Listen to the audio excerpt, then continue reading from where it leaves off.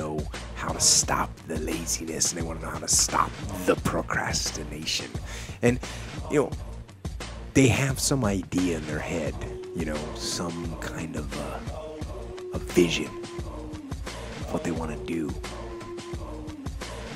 But they don't know where to start. They don't know where to start it, They don't know where to start. And so they say, hey, where do I start? And when's the best time to start? And I have a very simple answer for that. Here and now. That's it. You want to improve? You want to get better? You want to get on a workout program or a clean diet? You want to start a business?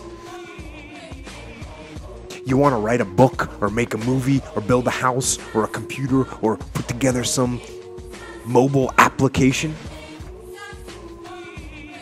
Where do you start? You start right here. And when do you start? You start right now.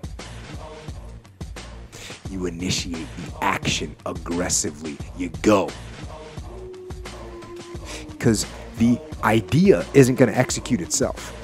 And the book isn't going to write itself. And the weights out in the gym, they're not going to move themselves. You have to do it, and you have to do it now.